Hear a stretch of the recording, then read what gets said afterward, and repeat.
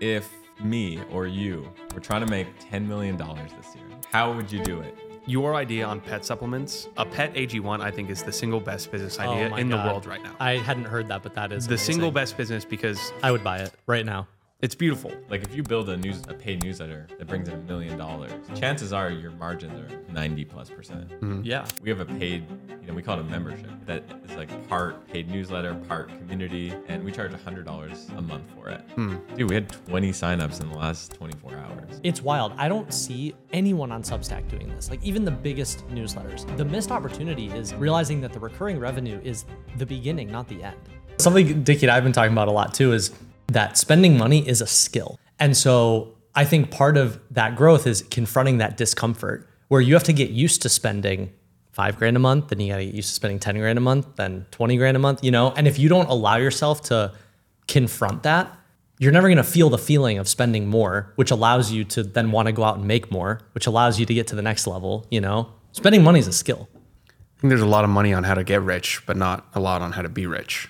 Like the people who make a lot of money but have a horrible relationship, I think is the worst case scenario because you just feel this overwhelming guilt all the time that you're making a lot but not spending it. And when you spend more, you still have the same relationship with money that you had when you were making way less. I think people brag about that. It's like the rich person who drives a Honda, but I look at that, I'm like, they just haven't kind of done the work of you have more security now. Why don't you invest in it? Yeah, it's like having a scarcity mindset while you're surrounded by abundance. Okay, so we're live on the pod. We're live. I'll just tell everyone. I'll announce it to the world. There's this apartment I really want. Yep, goal apartment. A goal apartment. I live in a 2-bedroom, pretty big apartment, but I want to move into a 4-bedroom. And for fun, there's this building next to me that has 2 apartments for sale. One is They're giving it away. They're giving it away. I think it's one of the most expensive apartments in Miami. And the other one is less that I looked at, but still quite a bit. Okay? And I thought it would be fun, Saturday afternoon, went with my wife to go check out the spot. I checked it out, and we didn't say anything to each other because we were speechless. Because we walked out of there and we just envisioned ourselves there. I think everyone envisions themselves there. The joke, I used to have this joke with Alyssa. We would go for walks around Beverly Hills in LA, and we'd go on the walk, and she'd be like, I could really imagine us living here. And I'm like, oh yeah? Oh yeah? You and every other person ever. I approve of this one. So in my mind, I've been trying to decide, is this, and I'm curious your thoughts, am I buying this apartment, or am I considering buying this apartment for maybe because it is the nicest building and there's some status and ego related to that? Or am I buying this apartment because I'm going to have a family one day and I want to have the best possible environment for them? And so just how do you think about when you're making purchases? Are you doing this out of ego, out of status, or are you doing it for... Well, if you couldn't tell anyone that you bought that apartment, would you still buy it? I mean, yes. Right. Then I guess it's less ego. Yeah. Especially with apartments, you kind of want to be anonymous with what you bought, I think. Mm-hmm. You don't really want people to know where you live. Broadcast and be like, this is my address. Look at how sick, That's a lot. The last thing I want someone to do is to pull up my, if someone pulls up your house, it's like that person lives there. That kind of looks cool until you realize that people can do that. But and then you have a family. I live in a really sweet place right now. It's do I need, and there's another unit in my building that I could buy that's 4 bedrooms, which is a third of the price or a quarter of the price. It's at what point is enough? I think what does not matter is the ticket price on the house. It's purely the monthly cash payment that you're going to outlay. Yeah. Mm-hmm. Yeah. And I think a really good qualifier is if you buy it and that monthly payment causes you stress, is it worth it? That's the thing. That's the question. Because if you can do it and you're there you go. That's a marginal increase and it doesn't really stress me out that much. Because if you go down the rabbit hole of, do I really need this? Well, does anyone aside from basic human needs, does anyone really do you need to work as hard as you do? Do you need to, So this is a really good segue with what I want to talk about and why I came down to here we are. Perfect. The shipyard. It's why a nice natural lead in. Here live in Miami, the shipyard. What up? Looking great. The reason I came down is if me or you were trying to make $10 million this year, or just someone was trying to make our It's current what we're goal, trying to do. our current- okay, yep. how would you do it? Do you have any ideas, different trends you'd look at, niches? Like, I want to spend this time basically jamming on how we could make $10 million. And that could be within your business, or it could be just complete, other ideas that you have. Yeah, because that's the question. Building off of what you currently have or starting from cold, zero, nothing. Let's start with nothing. Nothing. Yeah. Like completely new business. So I ideas. filled out a couple on your thing. Your idea on pet supplements, a pet AG1, I think is the single best business idea my in the God. world right now. I hadn't heard that, but that is The amazing. single best business because I would buy it right now. it's beautiful. It takes what AG1 has done, which is an extremely high margin product that is a complex formula that you can't recreate.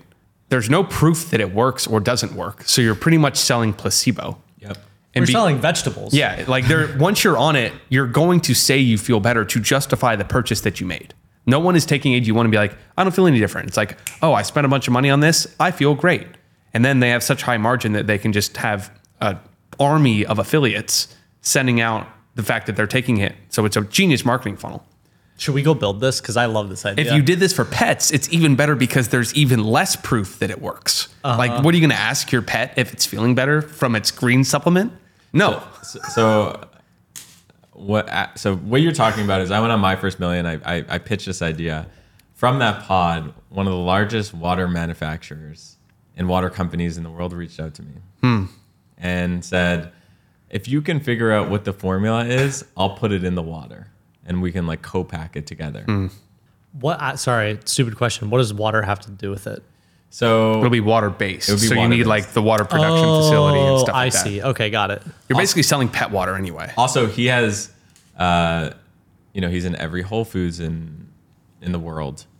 He's in, every Publix, every Safeway, all these big grocery chains. So if I did it with him, I wouldn't have to do just D2C. I could also be in store. Interesting. Yeah. So I think, I'm definitely considering it, but I think the reason What's the counterpoint? Why wouldn't you? digital products are easier to build than physical products. Significantly. For sure. Yeah. But Easier, but lower upside. yeah, I mean, there are a lot of rich people who are going to put that on their credit card, start feeding it to their dog, and then And never never stop. ever once look at it again. That's right. Because the risk of stopping giving your pet a supplement is higher risk than stopping yourself. Because like you could feel it, but you won't see that your dog feels worse. I don't know. Yeah. Like right when you said that, because I think already the smartest niche in the world, I think what we could talk about are niches that could build $10 million businesses. Yep. Pets, certainly one of them. Because like Not plants even- are the new pets and pets are the new kids. Yeah, I was gonna say it's not even like the health; it's the emotional. I would seriously do anything. I don't know why I had this thought last night, but I was like, if something happened to my dog and they were like, we have to do a life-saving emergency and it's gonna cost $100,000 and insurance doesn't cover it, I'm pretty sure I would just rip that immediately Yeah. and not even think about it. I love my dog like more than anything else in the world except for my wife. You know what I mean?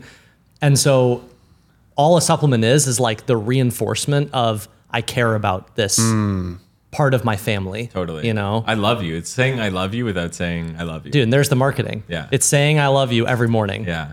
Say I love No, I've been watching a lot of Mad Men. I got Don Draper in my subconscious. say I love you. Say I love you. Give him the gummy. Right. This Give him the little this little vegetable gummy. Yeah. I love you. Yeah. Bro, whenever you if you want we got time for a board meeting next week. I'm ready to go. Like I heard that and just because I think pets, I think another niche that's interesting is just general paid newsletters in any niche where people are going to pay for a constant stream of information that they can't find elsewhere. Yeah. So not news. I don't like, there are a lot of newsletters that have done well with just the free and sponsorship, but I think the more niche education that you can provide on a paid basis but still target the same niches, like a hyper niche pet paid newsletter of you have this specific type of dog and here's the ongoing upkeep of just, you have a Pomsky and that requires a completely different way of thinking and managing that dog and everything. Every Pomsky owner in the world would pay for that because it's so specific.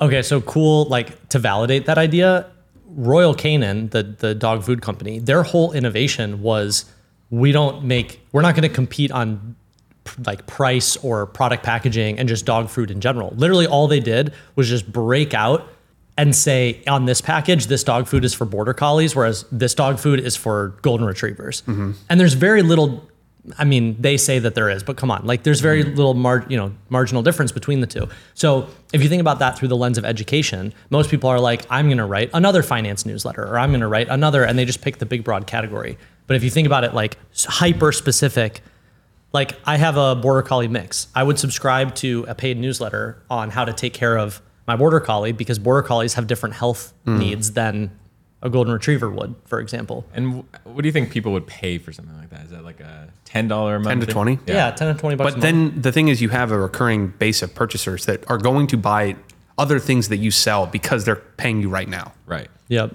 That's what people don't talk about enough, is that when I bring up paid newsletters, they're just like, well, it's just paid newsletters. It's just like, okay, I have 1,000 people paying me $10 a month or $20 a month. And I'm like, to start, then you can layer on. That's other the first services. purchase, Yeah. not the last. Yeah. Versus a lot of other companies that when you sell a one-off product, it's the last thing. And it aligns incentives for you to continue to deliver high quality information because you're going to lose that customer and then the ability to sell them more things. Right? I like that little mix and nuance of the newsletter being paid is they're continuing to pay you, which forces you to put out good content. Otherwise, it just all goes And to create zero. better and better things. Right. Like you're forced to improve. If you want to write a paid newsletter, what framework for new categories do you have? Like, what makes a good category versus a not good category? We wrote up this little checklist. We create so many things now. I'm like struggling to remember the specifics, but the big one is like it has to be a very tangible asset. So a lot of people are like, I'm going to start a paid newsletter, and they think that they can write about whatever, but something happens when they make it paid. That's not really what's happening. A paid newsletter, the way to think about it is it's a book that never ends. So it has to be a topic that you want to repeat infinitely, the reader wants to consume infinitely, and every issue has to feel like a tangible object. So how do you make it tangible? Like our Write with AI newsletter, every issue is here's a framework, but then here's the ChatGPT prompt. So every time I give you a prompt, it feels like I'm giving you a box, like an object, So how do you make every issue a recipe or some sort of like designed framework or a prompt or a checklist? Like it has to feel like a thing. Okay, I have a prompt for you. So I have no idea where this is going. do paid newsletters just become paid AI agents or paid AI characters? Like when I hear you talk about that, I'm like, okay, what you're saying is basically, you're Write with AI newsletter. I'm like, okay, so basically I'm going to subscribe to this and you're going to teach me basically how to become a more prolific writer in real time. And I'm going to basically read your newsletter and then I'm probably going to open up ChatGPT and then I'm going to read your newsletter. I'm going to open up ChatGPT. Is the future of education and paid newsletters more something like there's the Dickie and Cole bot, basically, that you just like ping and you're like, hey, today I want to learn about how to write copy for, the pet niche. And then you kind of have this conversation. Yeah, that's what agents are trying to be now, Yeah. That's like the whole point of that in the store. But I think it's really easy to jump to the conclusion that AI just replaces you. And AI is good at executing instructions, but it's not very good at creating net new things. Also, my whole take on is AI good at like completing tasks? AI is basically an intern. Yeah, a very uneducated It's intern. an uneducated intern that is sloppy. So if it's not doing what And you want, uncaffeinated. right? It's It's an your fault if it's not doing it. I'll say that for the camera. It's an uneducated, uncaffeinated intern. AI. And like, love them for that. Love them. Understand that that's what you're getting. Totally. But they're a genius. Yeah. That's a thing. Yeah. If you program them right, they can do everything. Idiot But they're savant. just like, yeah, literally. Where my brain jumped with, as we were talking about like the pet niche, and if you had a paid newsletter, the real upside, I think, comes in the back end in how you can create as many different specific paid newsletters based on the same content. So what you just said clicked in my head of Royal Canine is now marketing their pet food to different dog niches. The only change the only change they made is on the label with a very small mix of the product. Yeah. So if you had some kind of baseline newsletter with 500 different paid opt-ins that you could easily create with AI. So that's where I think AI plays the biggest role is you say, I need 500 different versions of this one thing. Here's how to create one version. Now go create 500, right? Because imagine how many paid newsletter opt-ins you could have for how to raise your blank pet, like this kind of dog. If you had 500 specific ones, you'd have 500 more potential opt-ins versus just here's how to raise your dog. And that is the modern day Agora.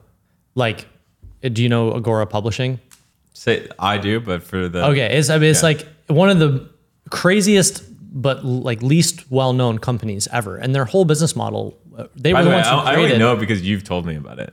Most people don't know, and it's like $1 billion company, and it's just a portfolio of paid newsletters bundled with different education products. They essentially created that model. And where everyone's brain goes is, oh, okay, a bunch of niche newsletters. Like, how lucrative can that be? First of all, you're taking for granted recurring revenue because recurring revenue is extremely valuable and extremely cushy, you know? And then second is Agora doesn't have like 5 paid newsletters. They have like hundreds and hundreds and hundreds. So what you just described is just the modern day version of that. And you could build that with far fewer employees, far fewer writers if you hit AI correctly. Well, the other thing is, so going back to Agora and their model and why it's brilliant is, and going back to how do you make $10 million a year? Like if you build a paid newsletter that brings in $1 million in revenue, like chances are your margins are 90+%. Yeah. And is it crazy that business is worth 10 to 12 times profit?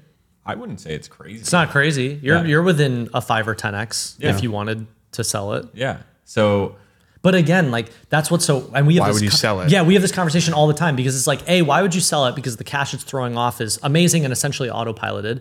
And B, it's not just that asset. It's that now you have all those people that you can sell other products to. So why would you sell that? the only reason you'd sell it is if you can't get a mortgage to buy this apartment. So here's the thing though. Okay, a couple interesting things on that, right? The idea that we're going to have paid newsletters as of right now that are $300K a year between Write with AI, fiction writing, and then Write Your Way to Wealth. We want to build that to $1 million this year. If someone came and offered us 10x on that, I'd probably sell it at $1 million for 10.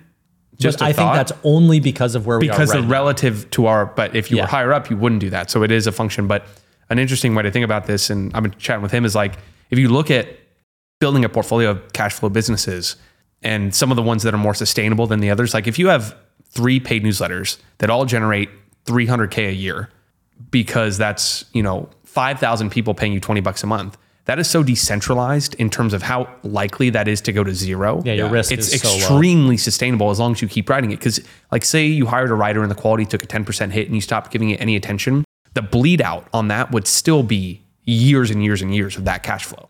So if you can match some of your personal recurring expenses like that $28,000, like if you could match your mortgage that's 30 grand to a paid newsletter with 1,000 people paying you $30 a month, and that was, you had almost pure confidence that wasn't going anywhere over the next 10 years, you'd buy the house. Of course, I think, right? And that's why, everyone should have a paid newsletter or a paid community too. Yes. Which is similar. Like we have a paid, we call it a paid membership that is like part paid newsletter, part community. And we charge $100 a month for it. And like, dude, we had 20 signups in the last 24 hours. Wow. It's like lifestyle cash flow matching is an interesting topic. Yeah. $2,000 a month. Okay, but so to take this a step further, because it's wild. I don't see anyone on Substack doing this. Like even the biggest newsletters. The missed opportunity is realizing that the recurring revenue is the beginning, not the end. So what happens is you have all these creators that go, I started a paid newsletter, and then they reach success. You have paid newsletters on Substack doing hundreds of thousands or even millions of dollars a year. And then they don't sell them anything else. So immediately the whole equation looks different when you go and 10% of the people who are paying me on a monthly basis also bought the $20 ebook that I put together, or also bought the $200 course I put together. And I don't understand why more people don't. And then to take that a step further, right? Then you can take all your paid newsletters, and at the end of the year, you can bundle them into a book. Right. So now there's another product. Well, the way I would do it, and I'm curious your thoughts, is I wouldn't start by adding like digital assets to start selling them. I would think about what is the most like 0.1% experience I could offer to this group. So for example, like with Community Empire, our paid membership and email would, maybe I do something like, instead of $99 a month, for $500 a month, like you can have, a monthly dinner with someone from our team, or like something for the diehard fans. Like or dinner once a year, you have dinner with me. Yeah.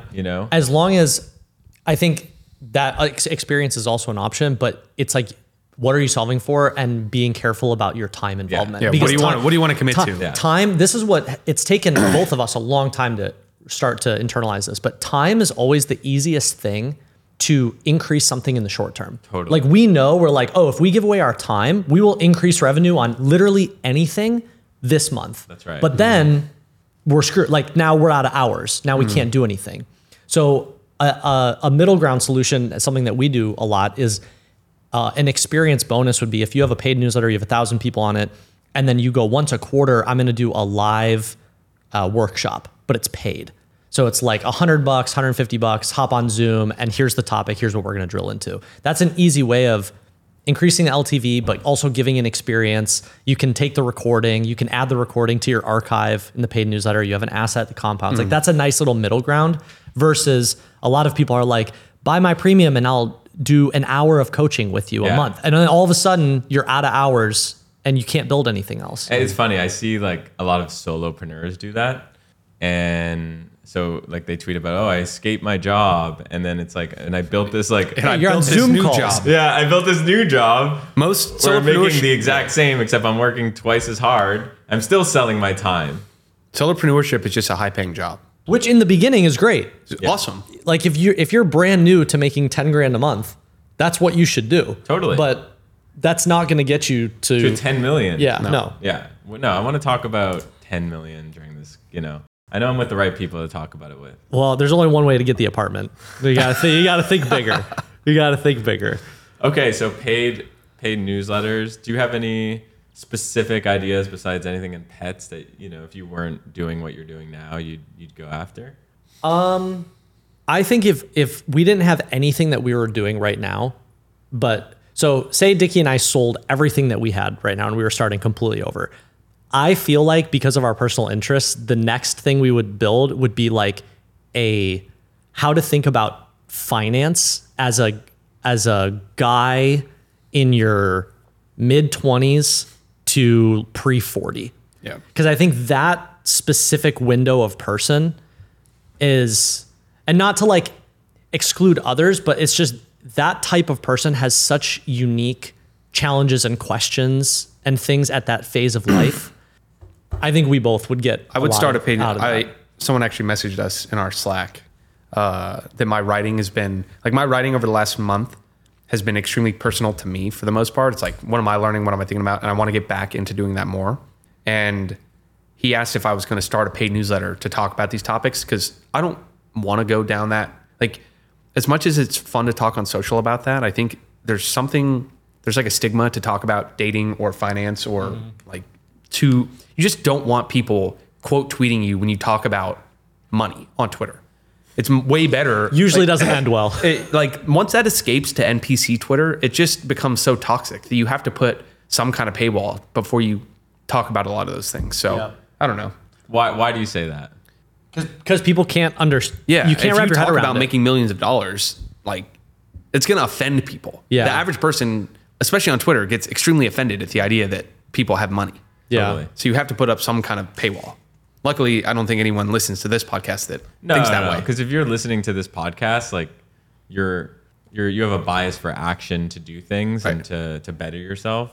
But yeah, you're right. I have gotten things that have gone viral on Twitter, and then I look to see like all these anonymous accounts. Yeah, just like completely It's not good for you because it disincentivizes you to keep writing about it. Versus if you write a small $50 a month paid newsletter to a hyper-specific group that engages with every single thing, then there's no point to write on social about it. Because you just have this group who's telling their friends. If you can write a paid newsletter where your only marketing is people forwarding it to a friend and saying, hey, you got to sign up for this, that's the sweet spot. Yeah. And it's worth saying this happens at every level.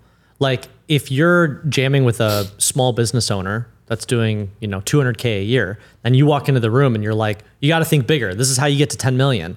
A lot of them don't want to have that conversation. They're like, I like where I'm at and I don't need, it's like threatening. And then you go to a different room and it's people with $5 million businesses and someone's like, hey, you got to think bigger to get to 50.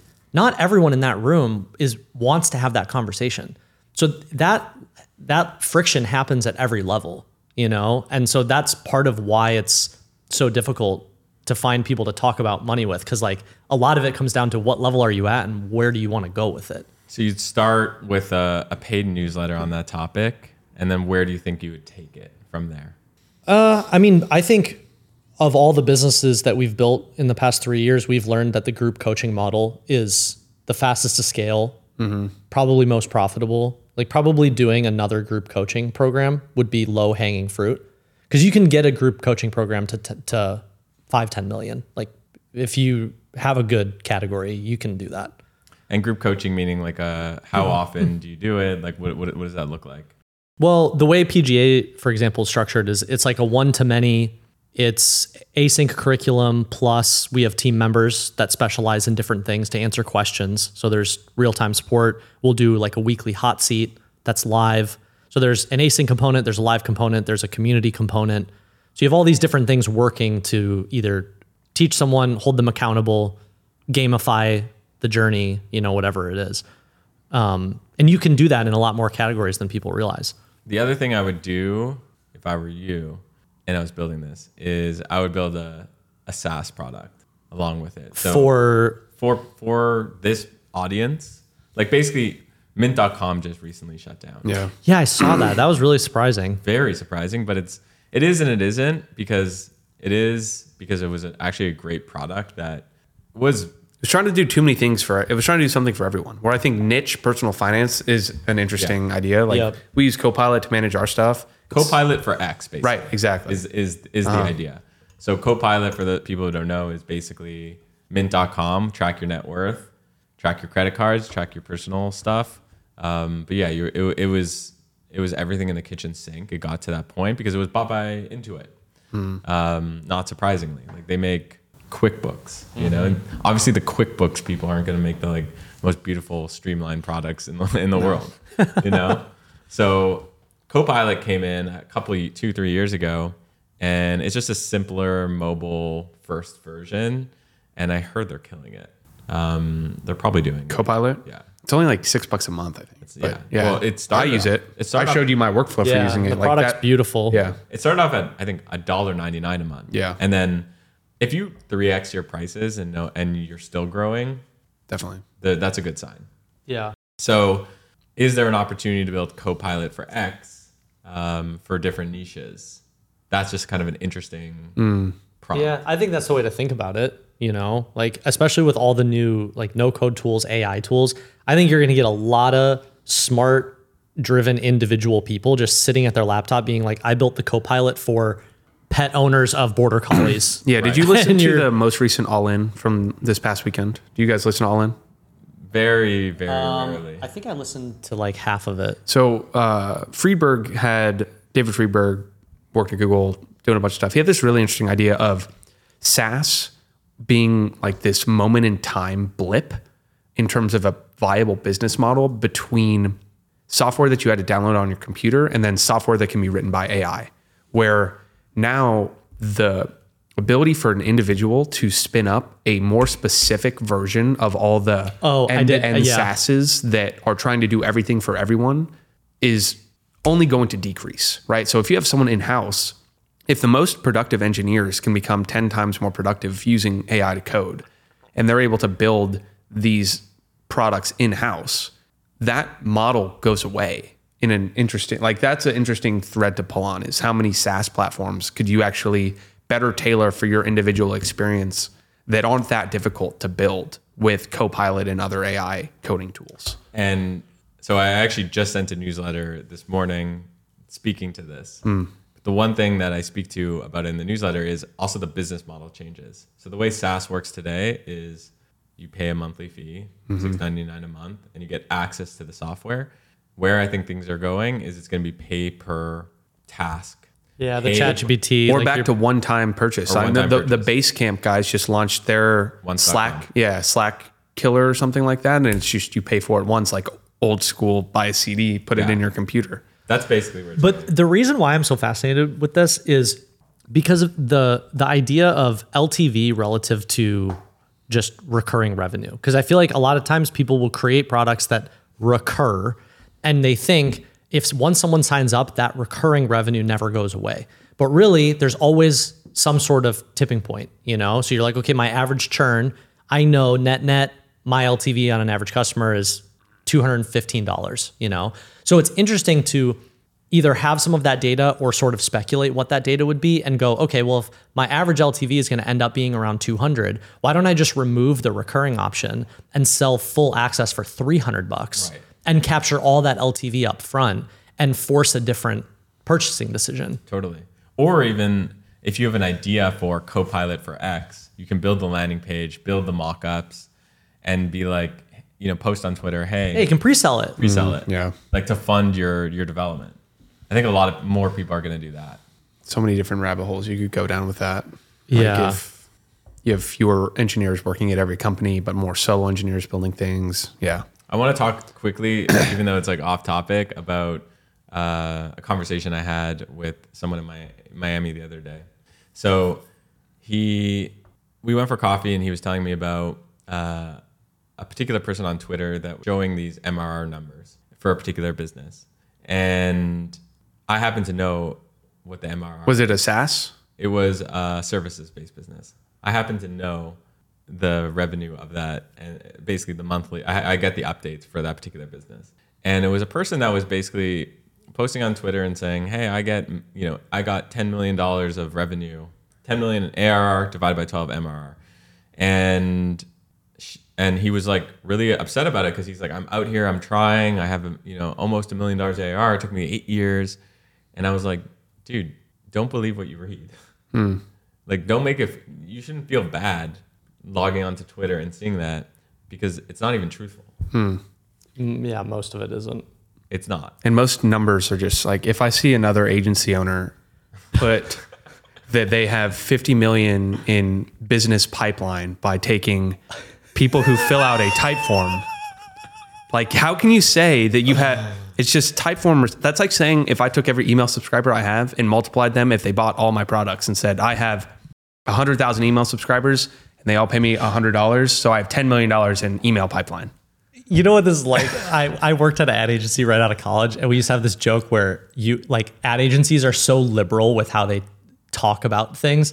It's like walking into Walgreens and buying toilet paper and being like, Walgreens is a client. Yeah.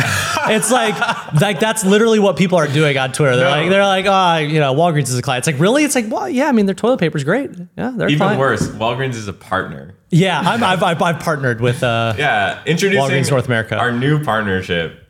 Yeah. With Walgreens. There's a lot of context stuff, like people taking lifetime revenue and calling that the revenue of their business.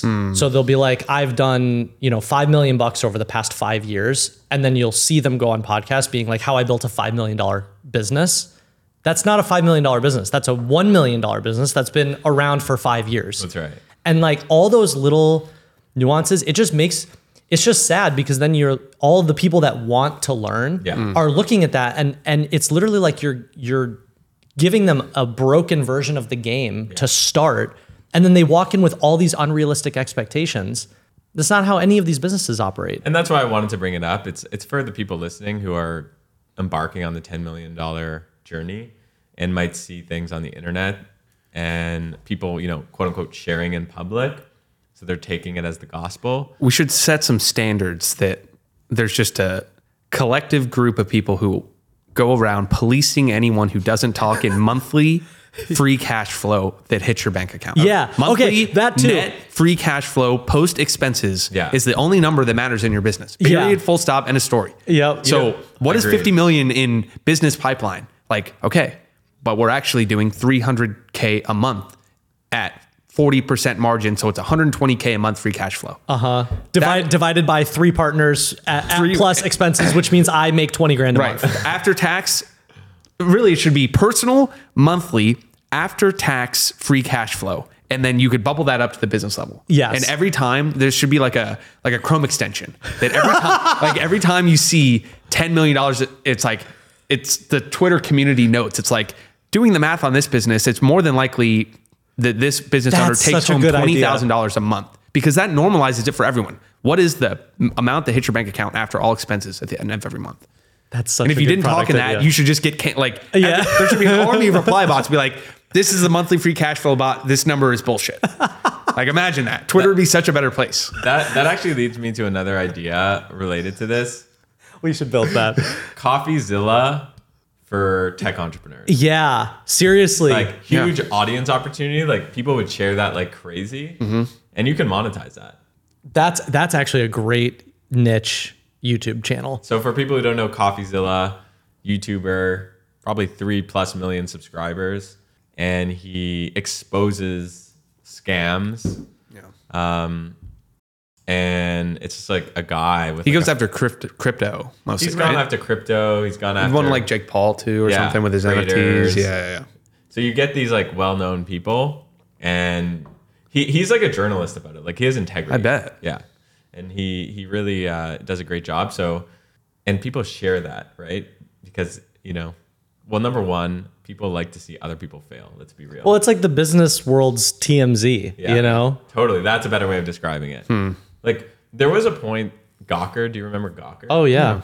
Tell people what Gawker was. For most people, don't remember. I mean, it was like a news publication, but they would like do hit pieces, and they would like go after people. Ryan Holiday wrote a whole book about the Gawker story, going like after Hulk Hogan and stuff. Yeah. Right? Wasn't that him? I don't know too much about Gawker, to be honest. It was basically like, it was like a gossip column for business. Yeah. They shut down after the lawsuit, right? They shut down. Because they went bankrupt? Well, Peter Thiel, I think. Oh, yeah. Sued them.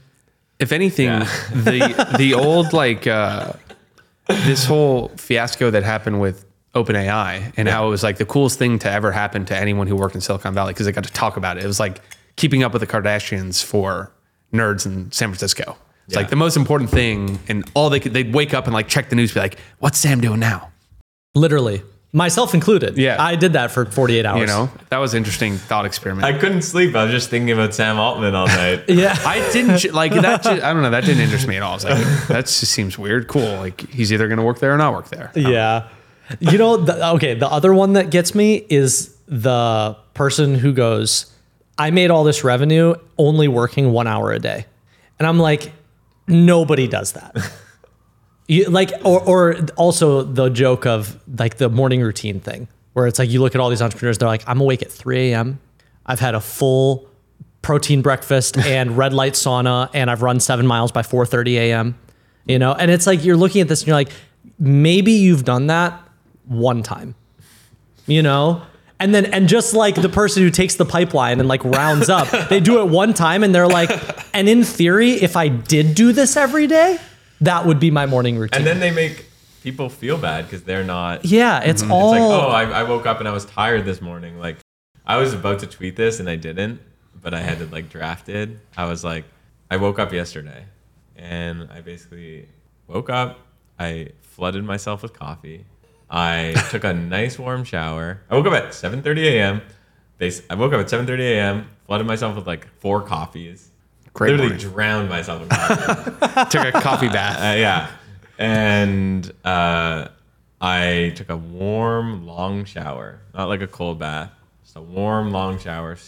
It was warm. I busted it even hot. It's like steam everywhere. Can I give you an upgrade? You got to buy these shower steamers. Do you have shower steamers? No. Do I need one of those? Dude, it's like a bath bomb for a shower.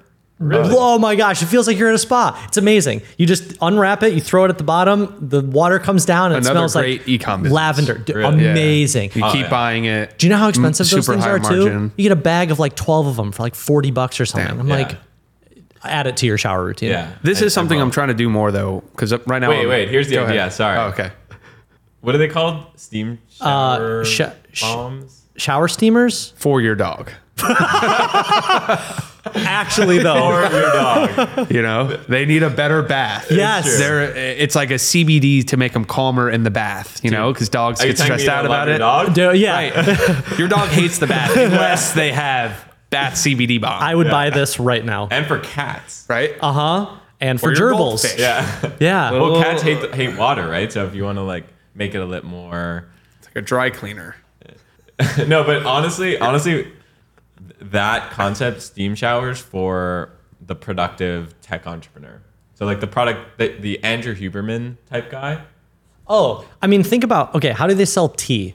You go into the tea aisle and it's just white label green tea, but one of them says calm and one of them says energy and one of them says focus. Right.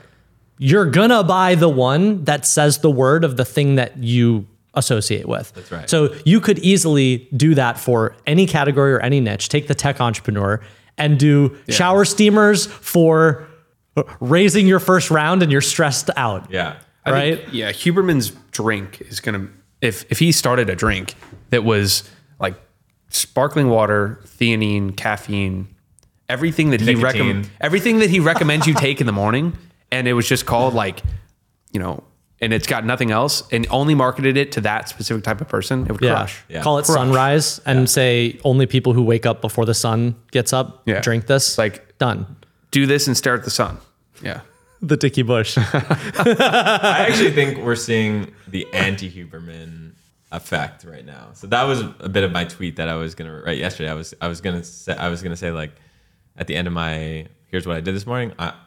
Today I felt like the anti-Huberman. Yeah. What's the in that you like don't have a morning You don't routine optimize. and you just This is I put this in the notes of the doc is like esoteric health Twitter is always 2 years ahead of like everyone else. Yeah. So they're already on that train of like anti-optimization now, leaning more into like intuition and things like that. But I don't know. There's both sides. There's always a trend and there's always an anti-trend.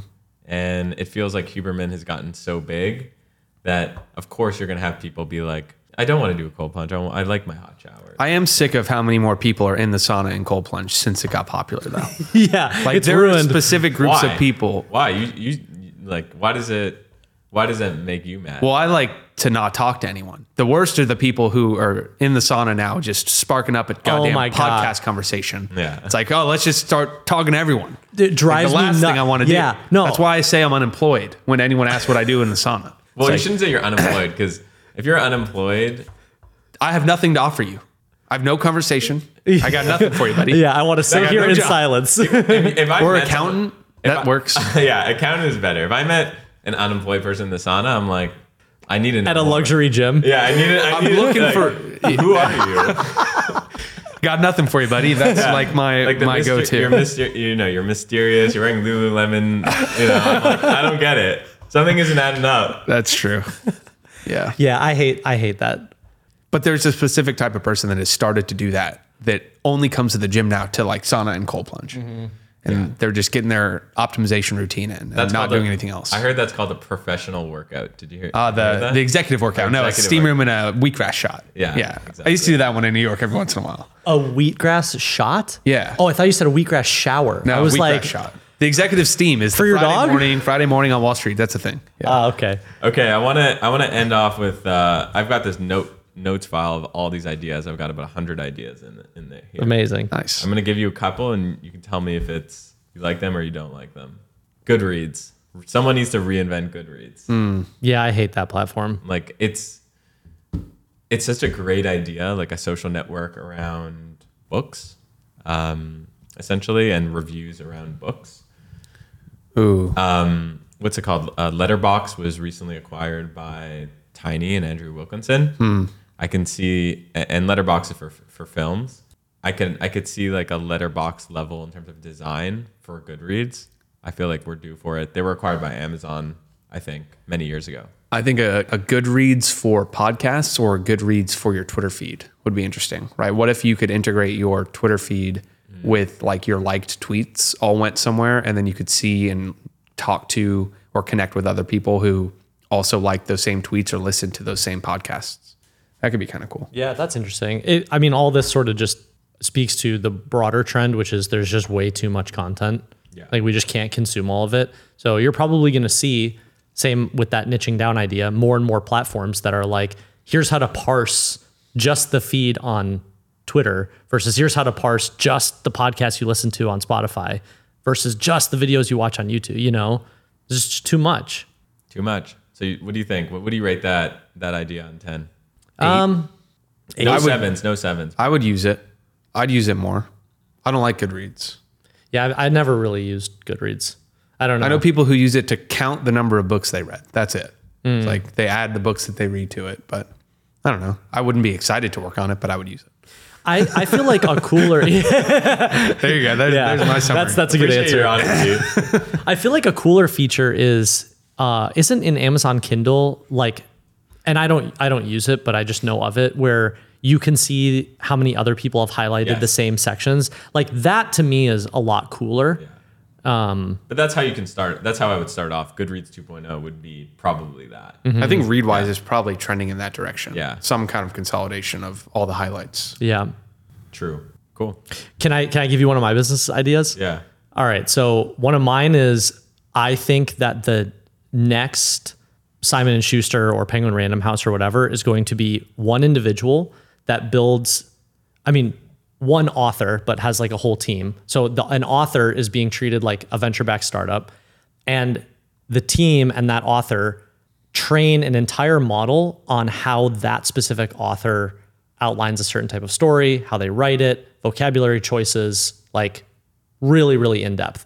And then it allows that author and that style to, you then have the ability to create a book a week or a book a day. And you can just flood an entire subcategory. So imagine James Patterson could actually do this right now. James Patterson's like, I want to write thrillers. He already co-writes with other people. He's doing the manual version of it with another author. He does a book a month. Okay, well, if he took the time and built a model, he could write a James Patterson level book a day. Yeah. And that's going to happen. It's just a question of who goes and builds it, how long does it take, and you have to have enough of a library to train the model on you. Because the problem, you see it with now like OpenAI, that was the whole issue, is like you can't go train your model on other people's content without those other people going, hey, what the hell? That's right. So the solution is you have to have produced enough volume to train the model on you, and you're the copyright owner. And the problem, and why James Patterson can't do this, is because his publisher owns all his stuff. So now there's a conflict. So is the publisher going to build it? Is he allowed to build it? You know? But I'm really fascinated by the idea of what does it look like for an author to create a book a day and have it actually be 80, 90% quality of what you would produce on your own. Yeah, the average author does what? A book every 3 years, 2-3 years? Yeah, if that. Yeah. 5 years. I think it's interesting. And he was the one who broke that model and went, I want to do, there were a couple authors before him, but he was really the one that went, I want to do 2 or 3 or 4 books a year. Mm-hmm. And then now, as far as I know, he's one of the only authors that cranks out consistently a book a month, every month, year after year after year. He's doing the manual version because he's working with other writers. Yeah. My guess is this also translates pretty well to music. Oh, same thing's going to happen. Same thing. Yeah. Yeah, I like this idea. It's probably like an 8.7. 8.7 for you? You said no sevens. 8.7. Oh, 8.7. Okay. 8.7. Cool. I'll take it. That's fine. You got any good ones, Dickie? It's not something I actually do much. It like brainstorm random business ideas. Like I don't have that note. That's just how my brain works. See, I wrote something the other day that I love to learn, but I'm not curious at all.